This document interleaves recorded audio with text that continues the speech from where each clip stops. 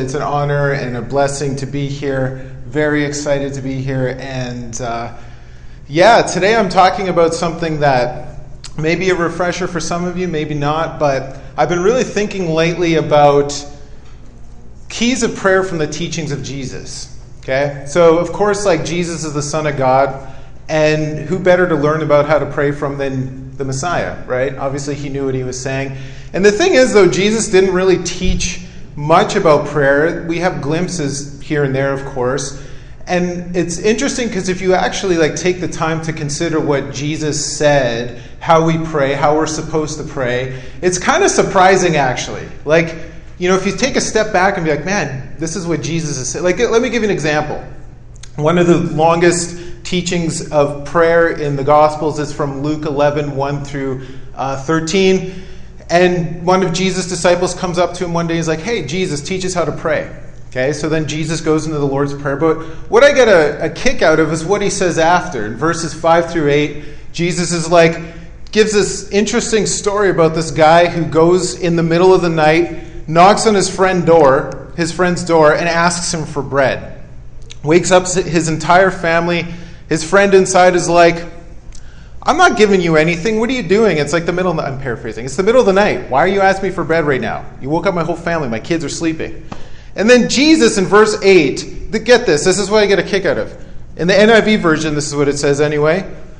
Jesus says, I tell you the truth. He's not going to give him his bread because of friendship, but because of his shameless audacity, he's going to give him as much bread as he wants.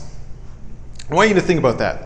Jesus Christ, the Son of God, is essentially saying we need to be shamelessly audacious in prayer.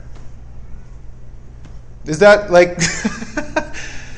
think of it, just think about it. What does that mean? When I think of prayer, typically in Western cultures, it's you kind of bow your head and, right, you pray in your mind and not very shamelessly audacious. But Jesus is saying, you know what prayer's supposed to look like? It's supposed to look like this guy who had the audacity to go to his friend's house in the middle of the night and ask him for bread. And Jesus actually commends that and tells us we need to do the same. We need to actually be shamelessly audacious in prayer. Okay? So that's interesting. That's not what I'm talking about today. That was for free. What I am talking about, though, is prayer keys from the teachings of Jesus. Okay? And one of the things that also is interesting is what Jesus didn't say. Okay? So, how many of you know as disciples of Christ we're called to heal the sick? Is this news to anybody? Okay, not everyone put up their hands, so maybe it is. But let me show you a verse on this, and I'm going to talk a little bit more in detail in a few minutes. But from Matthew 10, verse 5 and through 8, when Jesus is commissioning his disciples, essentially, he gives them his ministry because up until that point, Jesus was demonstrating the kingdom of God and saying the kingdom of God is here, and he was demonstrating it by what? Healing the sick, casting out demons, raising the dead. Okay? So then this is the first time he commissions the 12, and he says, look, go, 2 sentences, proclaim the message, the kingdom of God is here. Okay, and then what? Heal the sick, raise the dead, cast out demons, cleanse the lepers, freely you receive, freely you give. And I'm going to show you later that hasn't ended. We're all called to that ministry of displaying and demonstrating the kingdom. Amen. Now, why am I saying this? Let me ask you guys something, okay? How do you heal the sick? Pray for them. How many of you would say pray for the sick? Okay, how many of you is there any other suggestions? How do you heal the sick? Declarations, okay? Anyone else? Nice. Speak it. Okay. Good. Now, I'm glad there's some variety because in my own experience and in my own life, my own personal experience, but I was a pastor for a few years, and whenever people heal the sick, they pray for them usually. That's pretty common, right? If somebody says, "Hey, so and so's sick," can you what? Pray for them. I want you to think about something. Jesus Christ never, ever once told us to pray for the sick. Think about it. Never. Not only that, he never prayed for the sick. Ever.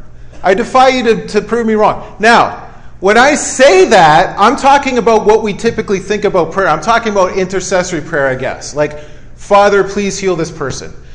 Now, don't get me wrong. I'm not saying don't do that. That's okay, because we can pray for anything. What's my point? My point is Jesus never told us, first of all, to pray the sick. We fill in the blank. He said, heal the sick. Okay, but he never gives the instruction of how to do it. The only other exception, someone said it, in Mark 16:18, he says, lay your hands on the sick and they shall recover. Never says pray, though. Okay? So, why am I making this point? Because through traditions, we often just make assumptions, presumptions often, that we're supposed to do something a certain way, and that's fine. Like I said, you can pray. Intercessory prayer is fine for anything. But how many of you, want results?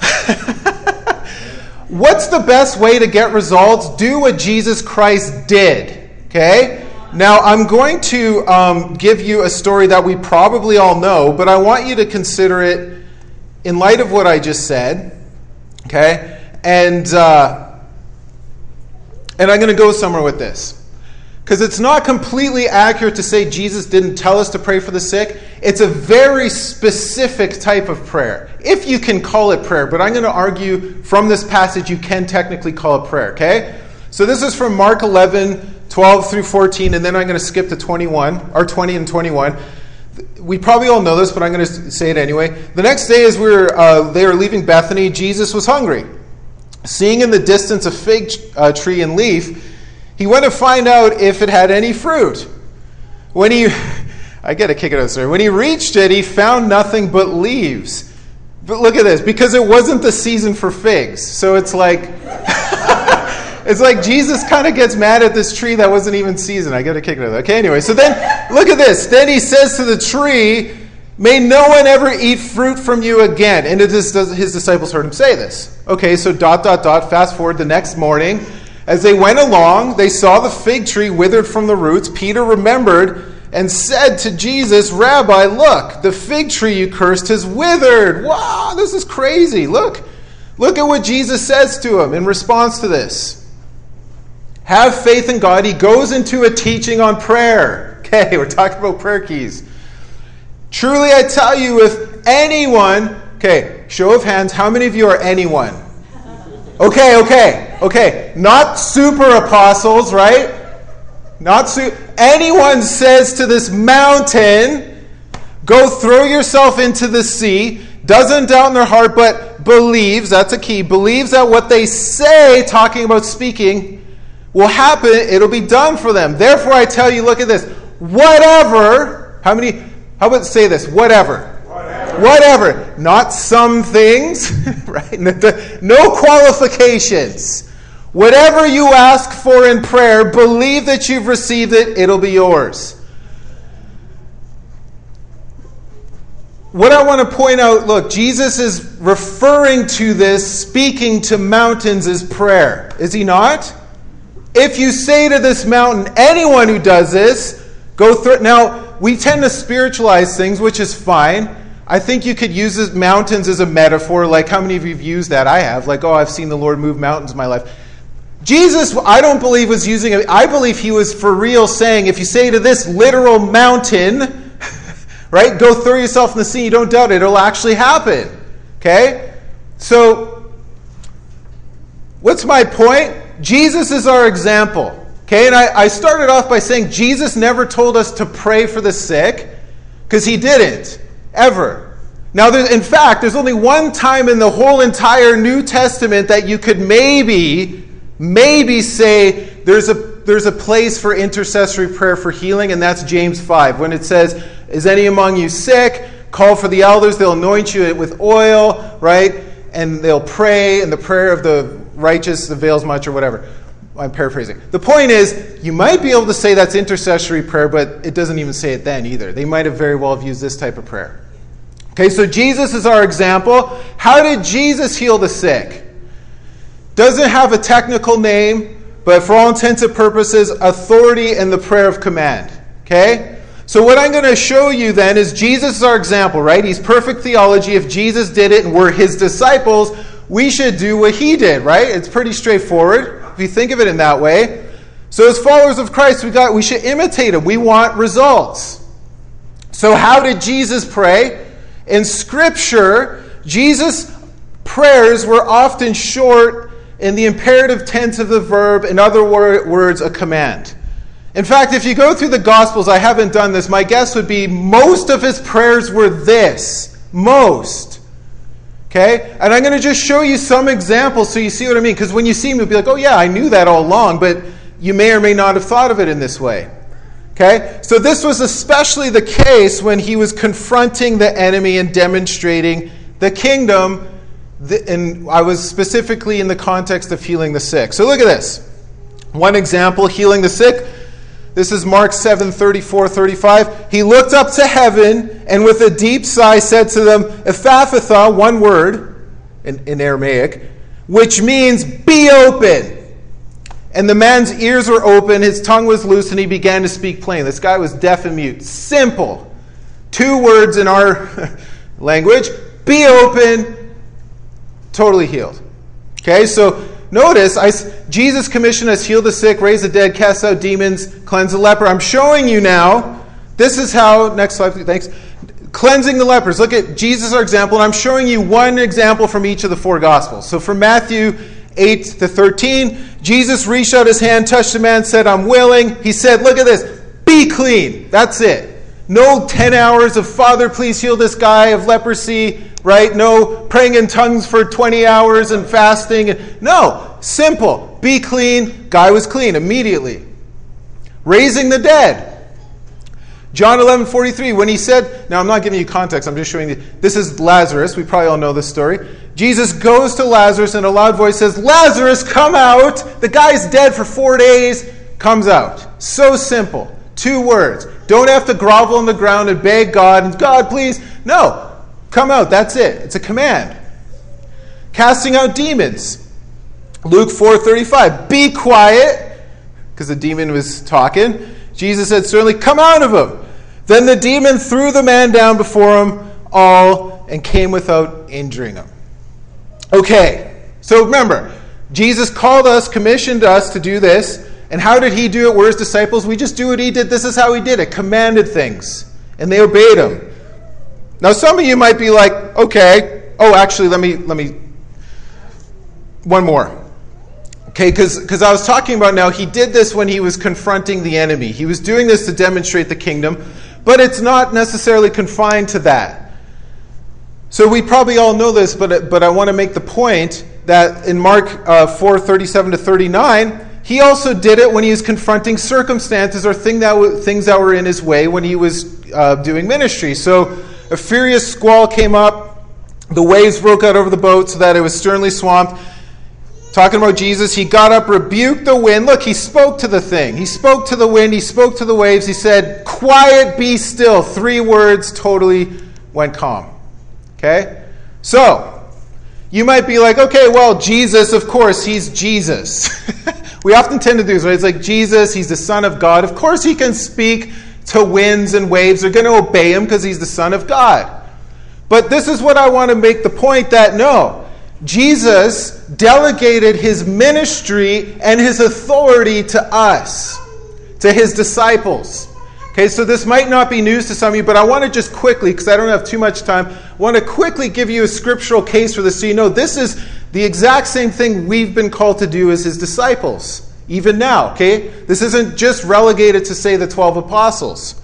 So I'm going to give you a little more context now, going back to Matthew 10, just showing, okay, first, so Jesus went around, I mentioned this, demonstrating the kingdom. And how did he do it? It was so simple. The kingdom of God is here. Okay? Then he would he would heal everybody. It says like in Matthew 4, for example. He went around healing all the sick, casting out demons, and crowds came, brought the sick, demonstrating the kingdom. So that's how he did it. Then he said, okay, now you do this. Okay? So he commissioned the 12. This is Matthew 10. The point I want to make now, we already mentioned what he said, but look at in verse 1. Jesus called his 12 disciples to him, and look at this, gave them authority to drive out impure spirits, and look at this, to heal every disease and sickness. Every single one. Not some diseases and sicknesses, not just headaches. That's fine, there's nothing wrong with headaches. But my point is, Every single disease and sickness you can think of, Jesus gave them authority to heal it all. And I'm going to show you, he gave it to us as well. Okay, so I'm going to show you Luke's version now. It's a little bit different, it's essentially the same. One of the main differences is when Jesus called the 12 together, he gave them, look at this, power and authority to drive out all demons and cure diseases. And sent them to proclaim the kingdom of God, heal the sick. So then they set out and went from village to village, proclaiming the good news. And look at this, healing people everywhere. Okay, what's the point? Power and authority. Now, you might be like, well, what's the big deal? What's the difference? Okay, so let me distinguish power and authority. I like this illustration. Okay, so think about a police officer. Police officer might hypothetically go on the highway. He wants to stop a semi-truck. Okay, say a semi-truck's coming. Goes in the middle of the road, puts out his badge, says, stop in the name of the law. And what? The semi-truck stops. Think about this. The semi-truck has way more power than this cop. The semi-truck could go and plow over the cop, no problem, right? But the cop, in the name of the law, has the authority to stop this truck. Okay, so Jesus not only gave us the authority to do this, I'm going to show you, to trample on all the power of the enemy, but he also gave us the power to do it. Now, if I had time, I'd go over to the book of Ephesians, which I don't, at least some of it, and because over and over throughout the New Testament, it's like God's trying to get this in our minds. We have the same power that raised Jesus Christ from the dead living in us. In fact, how many of you know the famous apostolic prayer in Ephesians 1? Okay, verses, I think it's 14 through 21. He says, now, I pray that the God would give you the spirit of wisdom and revelation so that you know him better, talking about intimacy, and that he would open the eyes of your heart. We all know that verse because there's that famous song, open the eyes of my heart, right? What does he say after that, though? What's the point? Why is he so that you would know the hope to which he's called you, the riches of his glorious inheritance in the saints. And look at this, the incomparably great power for us who believe. That power is like the working of his mighty strength, which he exerted in Christ when he raised him from the dead, seated him at the right hand of God, above all rulers and authorities and dominions and powers, and every name that can be named, not only in this age, in the age to come. Paul is saying, the reason he prays that the eyes of our heart would be open is that we would come to the revelation that we have the same power that raised Christ from the dead and seated him at the right hand and gave us the authority above all rule and authority and dominion and power. We have that same power living in us. Isn't that crazy? It's crazy. That's why Paul prays that our heart has to be enlightened to that, because it's just so unfathomable. If we only knew that's why I recommend praying that for yourself. It's like, man, I need that revelation, because if I had that revelation, you're unstoppable in Christ's name. You have that same power that raised him from the dead through the Holy Spirit. It's crazy. Okay, that was for free as well. Look at this. So you might be like, okay, that's for the super apostles. That's just for the 12 apostles. No. The very next chapter in Luke, chapter 10, then he sends out the 72. My point here is that, no, it's not confined to the super apostles. These are just regular disciples. Okay, so verse 1, it says, after the Lord appointed 72 others, sent them out 2 by 2 ahead of him to every town and place where he was about to go. Look at this, same thing. Heal the sick who are there and tell them the kingdom of God's come near to you. Okay, then, verse 17, so they go and do this. They go and do this stuff, and they're amazed. They come back, they're like, Jesus, we're just regular disciples, and look. I'm paraphrasing. They're all in joy, because they're like, look, even the demons submit to us in your name. Okay, that's a key, in your name. Okay, the implication, of course, is they're speaking to the demons, casting them out in his name, because that's his authority, and they have to listen to him. Then in verse 18, look at this. Jesus says, I saw Satan fall like lightning from heaven. I have given you what? Authority to trample on snakes and scorpions and to overcome. Look at this. All the power of the enemy. Nothing will harm you. All the power of the enemy. Just like what Paul prayed. It's like we have the same power that raised above all rule and authority, dominion and power. And every name that can be named. Not only in this age, but the age to come. That same power is in you. And Jesus is like, I've given that to you as my disciples. Okay, fair enough. You might be like, well, that's the 72. Maybe that was confined to the life and times of Jesus walking around doing the stuff, right? Because people do this, right? We spiritualize things, we rationalize things, trying to make reasons, logical reasons why this doesn't apply to ourselves. But now I'm going to show you, no, it totally applies to us. Because look at the Great Commission. We all know the Great Commission, but I want to talk to you about it in this context now. Okay, so Matthew 28, now he gives this commission to everyone. Verse 18, then Jesus came to them and said, look at this, same thing. All authority in heaven and on earth has been given to me. Therefore, go and make disciples of all nations. Notice Jesus never, ever says to make converts. Ever. He says, make disciples of all nations, baptizing them in the name of the Father, the Son, and the Holy Spirit. And look at this. And teaching them to obey everything I've commanded you. And surely I'm with you always to the very end of the age. So this commission goes on till the second coming of Christ. What's my point? Teaching them to obey everything I've taught you. That not just some things. Now, I don't know why, but often, at least in my own life, when I used to read that, I would just relegate it to, say, the moral imperatives that Christ gave, like love your neighbor, which is true. But I want you to think about this. Jesus said, teach them everything I commanded you. Matthew 10, verse 7 and 8 is part of his commands, isn't it? Everything I commanded you. Heal the sick, raise the dead, cast out or cleanse the lepers, drive out demons. Freely you've received, freely give. This is part of the Great Commission. If you're a disciple of Christ, you need to do this. Now, I don't know how many discipleship schools teach this stuff. Thankfully, I think more now than maybe before.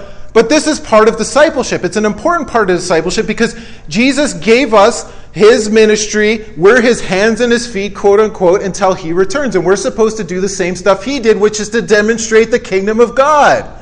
So think about it. Like, what does that mean? It boils down to what did Jesus tell us to pray in the Lord's Prayer? Our Father who art in heaven, hallowed be your name. Look at this. Your kingdom come, your will be done on earth, what? As it is in heaven. So often we've prayed that for like thousands of years and haven't. What's the point? Jesus is saying, what's God's will? That it be on earth as it is in heaven. That's God's will. So just think of the logic of that. Is there sickness in heaven? No. Is there leprosy in heaven? No. Is there death in heaven? No. Raise the dead? Is there poverty in heaven? No. So if you're like, what's God's will generally speaking, just think about the logic of that. Is there this in heaven? No. Well, you have to eradicate it. You have to demonstrate the kingdom. Do the opposite. The opposite is whatever the enemy's doing. Get rid of that. Okay? All right. Now, Mark 16 makes this even more clear because we're talking about healing specifically, but all this stuff. Okay, this is the Great Commission in Mark's version, chapter 16, 15 through 8. He said to them, go into all the world, preach the gospel, look at this, to all creation. Doesn't even confine it to humans, which is funny. How many of you know St. Francis of Assisi? Used to preach to birds and like animals would come and listen to him preach because of this verse, which is kind of funny. Anyway, maybe not. Whoever believes and is baptized will be saved, but whoever does not believe will be condemned. Look at this. And these signs will accompany those who believe. How many of you believe? Applicable to all of you. In my name, talking about the authority of Christ, they'll drive out demons, they'll speak in new tongues, they'll pick up snakes with their hands, they'll drink deadly poison, it will not hurt them at all, they'll place their hands on sick people, they'll recover. Not pray for them, place hands on them. Okay. So this is applicable to all of us.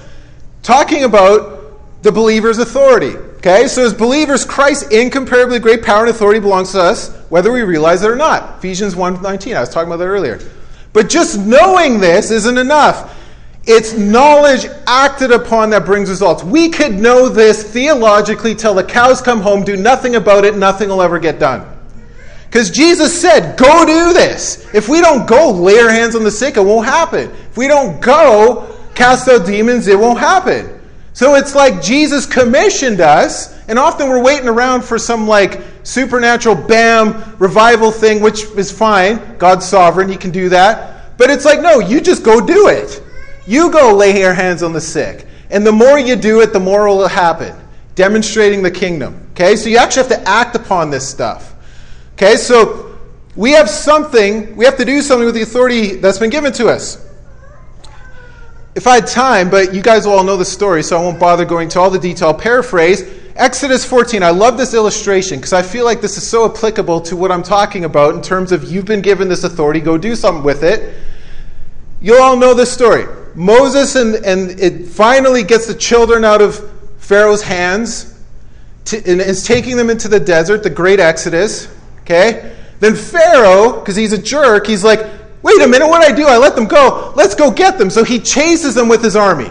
So then they get up to the Red Sea, and we all know this. It's like, what? God, there's the Pharaoh and his army is chasing us. What, did you drag us out here to die?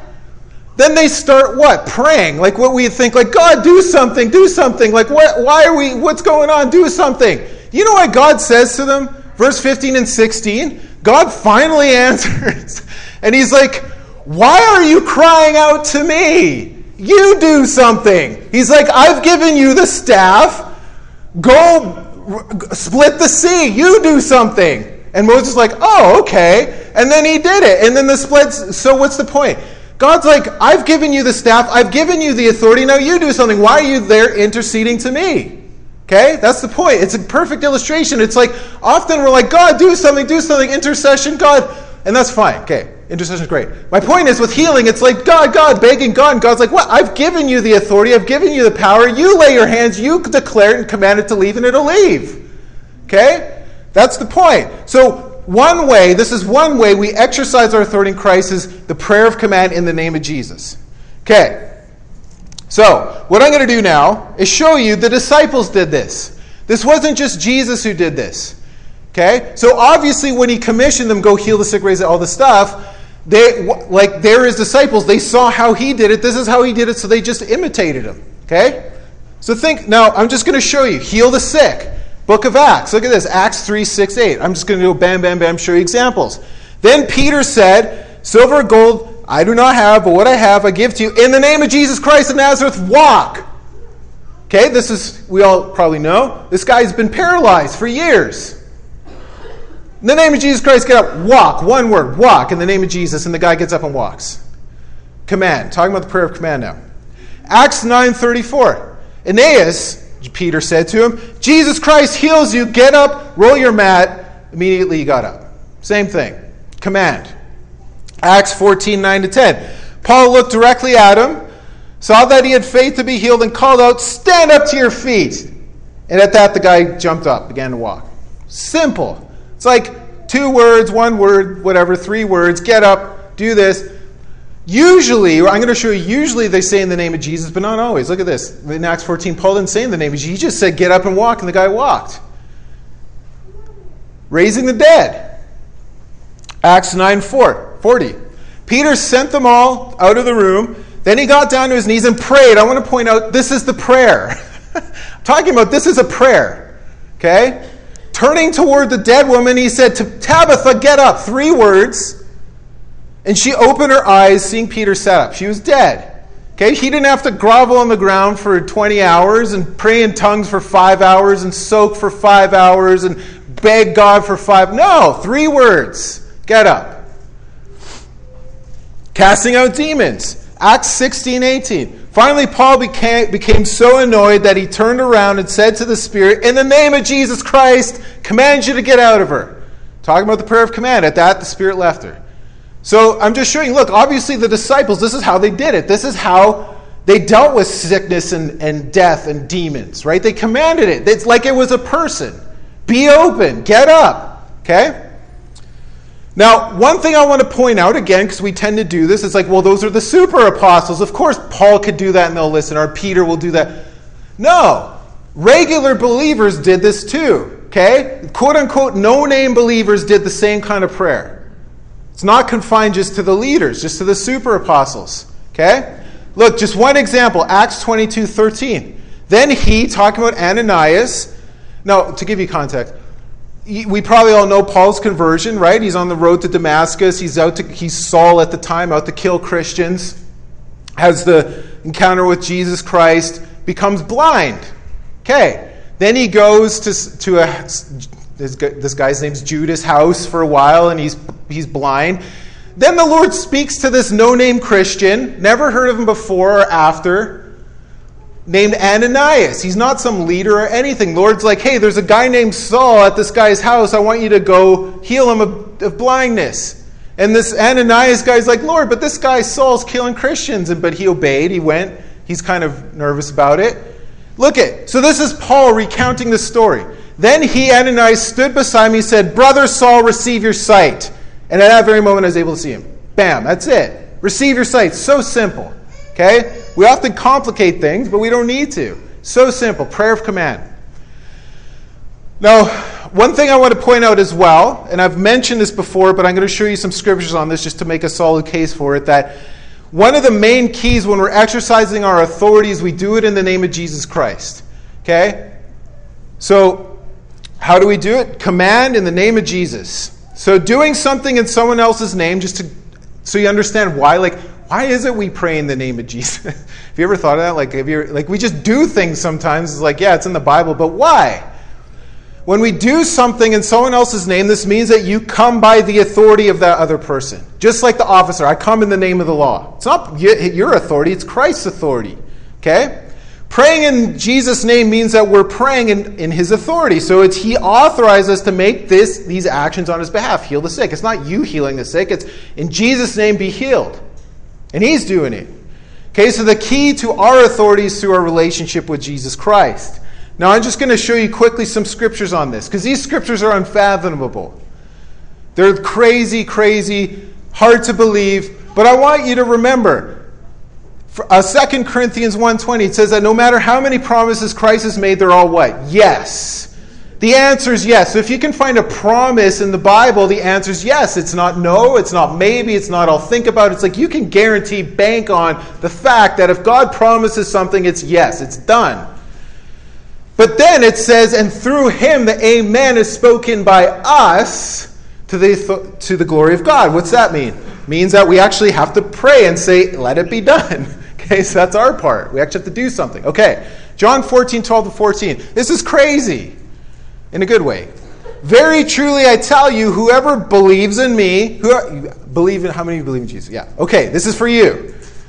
Will do the works I've been doing, and look at this. And they'll do even greater things than these. Greater works than Jesus Christ. Greater works than Jesus. So, walking on water, command storms to stop, all this stuff. He's saying you're going to even do greater stuff than that if you believe in me.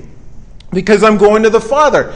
And look at this. I will do whatever, no qualifications, you ask what? In my name. That's the point. You do it in my name, I'll do whatever you ask. So you may ask me for anything. Not some things, not super spiritual things, anything in my name, and I'll do it. No qualifications. This is Jesus Christ, by the way. Okay? In case you're wondering if I'm a heretic. No, you can ask for anything. You can ask for whatever according to Jesus, and he'll do it. And that's not a one-off scripture. I already talked about Mark 16 where it says, right, those who believe in my name, they'll what? Drive out demons, all this stuff. In my name is the point. We're doing it in his authority. John 15:16. You did not choose me, but I chose you and appointed you so that you might go and bear fruit that will last, and so that whatever you ask in my name, the Father will give to you. So that you'll bear fruit, right? How many of you want to be fruitful? It's like, yeah, okay, well, what do? You go and do crazy stuff with shameless audacity. Whatever you ask for in my name will be done. Okay. John 16:23-24. In that day you'll no longer ask me for anything. Verily, truly, I tell you, my Father will give you whatever you ask in my name. Until now you've not asked for anything in my name. Ask, you'll receive, and you'll rejoice. Look, what's my point? You actually got to ask.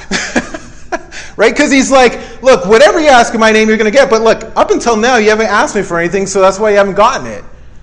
But if you ask, you'll actually get it so that your joy will be complete.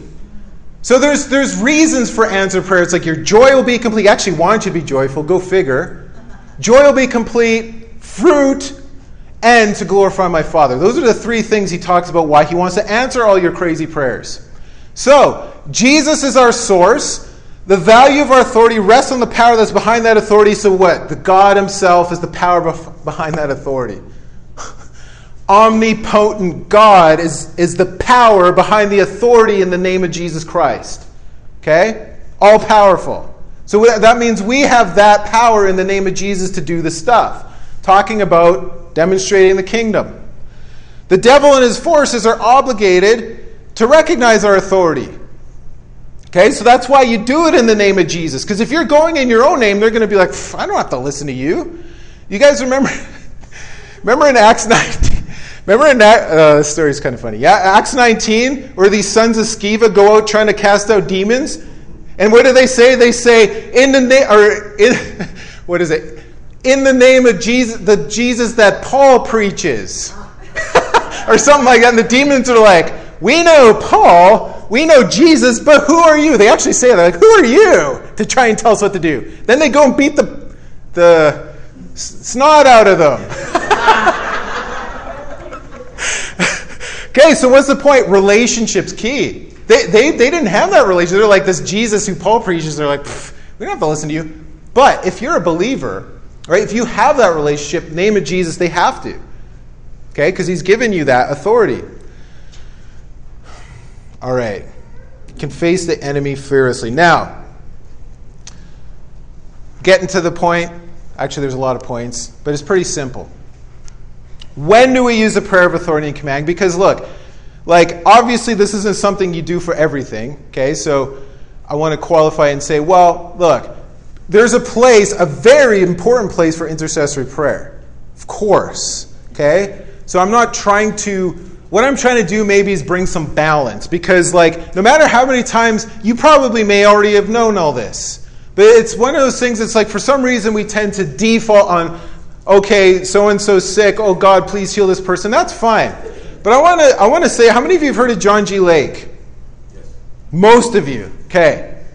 How many of you have not? Okay. For you guys, highly recommend you look him up. That's totally fine if you don't know who he is, but he's an amazing man of God. This is 100 plus years ago. He was a missionary to South Africa and planted so many churches, hundreds of thousands of people saved, healed, all the stuff. He's actually originally from Canada.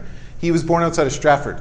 Anyway, 1914, he comes back to the United States, starts what's called the Healing Rooms in Spokane, Washington. Get this. 5 years, 100,000 documented healings.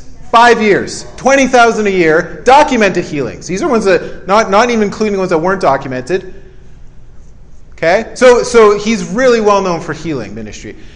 I recommend look him up. He's got you can get books of his sermons that are 1,000 pages. Okay? It's amazing. All right, what's my point? You know what he said the key difference? Sorry, let me back up. What he used to do at one point was intercessory prayer for people. Like, God, please heal this person. That's fine. Because he got results. That's what I'm saying. You can do it, of course. And he said they would pray and pray and pray. And he said, you know what? When it went from they would see healings to crazy healings all the time is this. When they shifted from God, please do this, to be healed in Jesus' name, that's when all the breakthroughs started happening with healing. Okay? That and the baptism of the Holy Spirit. But it was this key difference where it's you shift from, okay, God, please do this, when God's up in heaven probably with Moses, wait, I've given you this authority, you do it. And when he did that, prayer of command, it worked. When Jesus, Trish and I, you probably don't know who we are, but we met at the Lakeland Revival. It's a long story, but the Holy Ghost independently led us to Bethel Church in Redding, California. We did the school ministry. After I got my PhD, I went there. I'm giving you a very short version. What's my point? How many of you heard of their healing rooms? A few of you? Yeah? Okay, about half. They're every Saturday for 4 hours. People come from all over the world just for these healing rooms. It's crazy. How many of you heard of Bethel Church? Okay. Okay, so we volunteered for the healing rooms, and it's amazing. There's stories of someone who flew from Germany on a Friday night just to go. They got prayer, healing rooms, flew back because they had to go back to work. It's crazy because you see crazy healings. Stage 4 cancer is a regular healing, is just normal there now. Like every week you see crazy stuff. Anyway, what's my point? Same story. They said when they started those healing rooms, they would beg God. I'm being dramatic, but God, please heal this person. They'd spend like 12 hours with someone like, God, and they said, what happened? It's not sustainable. They would leave at the end of the day totally wiped and drained, and at the end of themselves, and the person wasn't even healed. So they said, you know what? They made this shift too. They're like, no, command in the name of Jesus, that's it. And that's all they did. It's like, be healed in Jesus' name, and you might do it a few times. But they made that shift too, and we know the fruit of that ministry is phenomenal. Okay, so this is something that you want results. Why not do what Jesus did and what he told us to do? And that's one of the main things. Now, again, nothing wrong with intercessory prayer.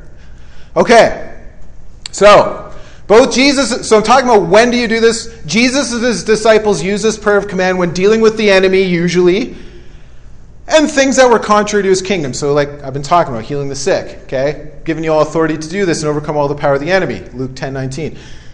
So if Jesus gives you the same authority, he expects you to use it like he did. But I want to make sure that I don't confine it to those things. The prayer of authority and command wasn't just for that. Jesus also used it for circumstances. Okay, so we talked about calming storms and be quiet, or quiet, be still in Mark 4:37-39. Cursing fig trees, Mark 11:14. May no one ever eat of you again. I don't know how to categorize that one. Jesus is kind of mad at this fig tree, but of course he was making the point, right? The point he made is we're still talking about that because he's making the point. This is what you do: command things, they'll listen if you believe, right? Same with the mountain. Go cast yourself into the sea. Okay, so of course Jesus is perfect theology. If he did it, we know it's God's will. We don't have to be like, well, do we do it? It's like, yeah, he did it, told us to do the same. Okay, and he wouldn't have taught us the prayer of command in Mark 11:23 unless he wanted us to do it, right? Like, why would he tell us to do something he didn't want us to do? So, when you realize that you operate under Christ's delegated authority, you'll speak to diseases, demons, conditions, tell them what to do, they'll do it. So what I would suggest, if you're like, well, when do I do this? Some of these things are obvious. But the Bible says a couple times, resist the devil, he will flee from you. Okay, so James 4:7. So resist anything that's of the devil, you're resisting the devil. Okay, and he'll flee from you. So think about it. Temptation, doubt, anything that you obviously isn't from God, I would say, why not command it to leave? Why not do this? Because, right, it's the enemy you're dealing with, and the enemy has to listen to you. Same with sickness. You talk to it like it's a person. I command you to leave in Jesus' name, has to obey you. Okay? So I gave you these examples. Doubt, I resist you. Refuse to doubt. Whatever. Fear, I resist you. Sickness, I refuse you. In Jesus' name. Okay. So, just to summarize now, talking about the prayer of authority, exercising our authority in the name of Jesus, authority in the prayer command, and the Word of God. I didn't have time, but I think this goes without saying. Use the Word of God, because in Ephesians 6, talking about the armor of God, spiritual warfare, very practical. We don't have to spiritualize it. He says the sword of the Spirit is the Word of God. That's our offensive weapon. Okay? Using scriptures. So, like, say you're confronting sickness, go find, remember, all God's promises are yes and amen. Go find, what scripture are you standing on? Go find a promise that says, for instance, Isaiah 53, verse 4 and 5, by Christ's wounds we are healed. 1 Peter 2:24, by Christ's wounds we were healed, past tense. So if you were healed, you are healed, be healed in Jesus' name. Talking about the sword of the Spirit, okay? So that's another way you use this. So take authority over circumstances, poverty, disease, everything that's on the line is his kingdom. It'll be done in Jesus' name. Amen. So I should pray. Father, we just thank you so much for this time together. Lord, I thank you so much for the revelation of the authority and power that we have by the Holy Spirit in the name of Jesus. And so, Lord, I just ask that you open the eyes of our hearts so that we would have that revelation of the incomparably great power for us who believe.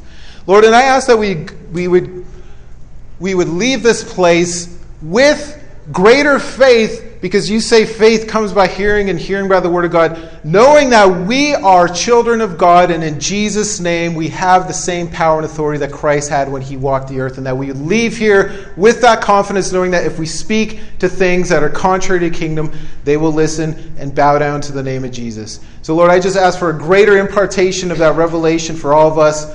And, Lord, I just ask for incomparably great fruit from this revelation. In Jesus' name, amen. Thank you.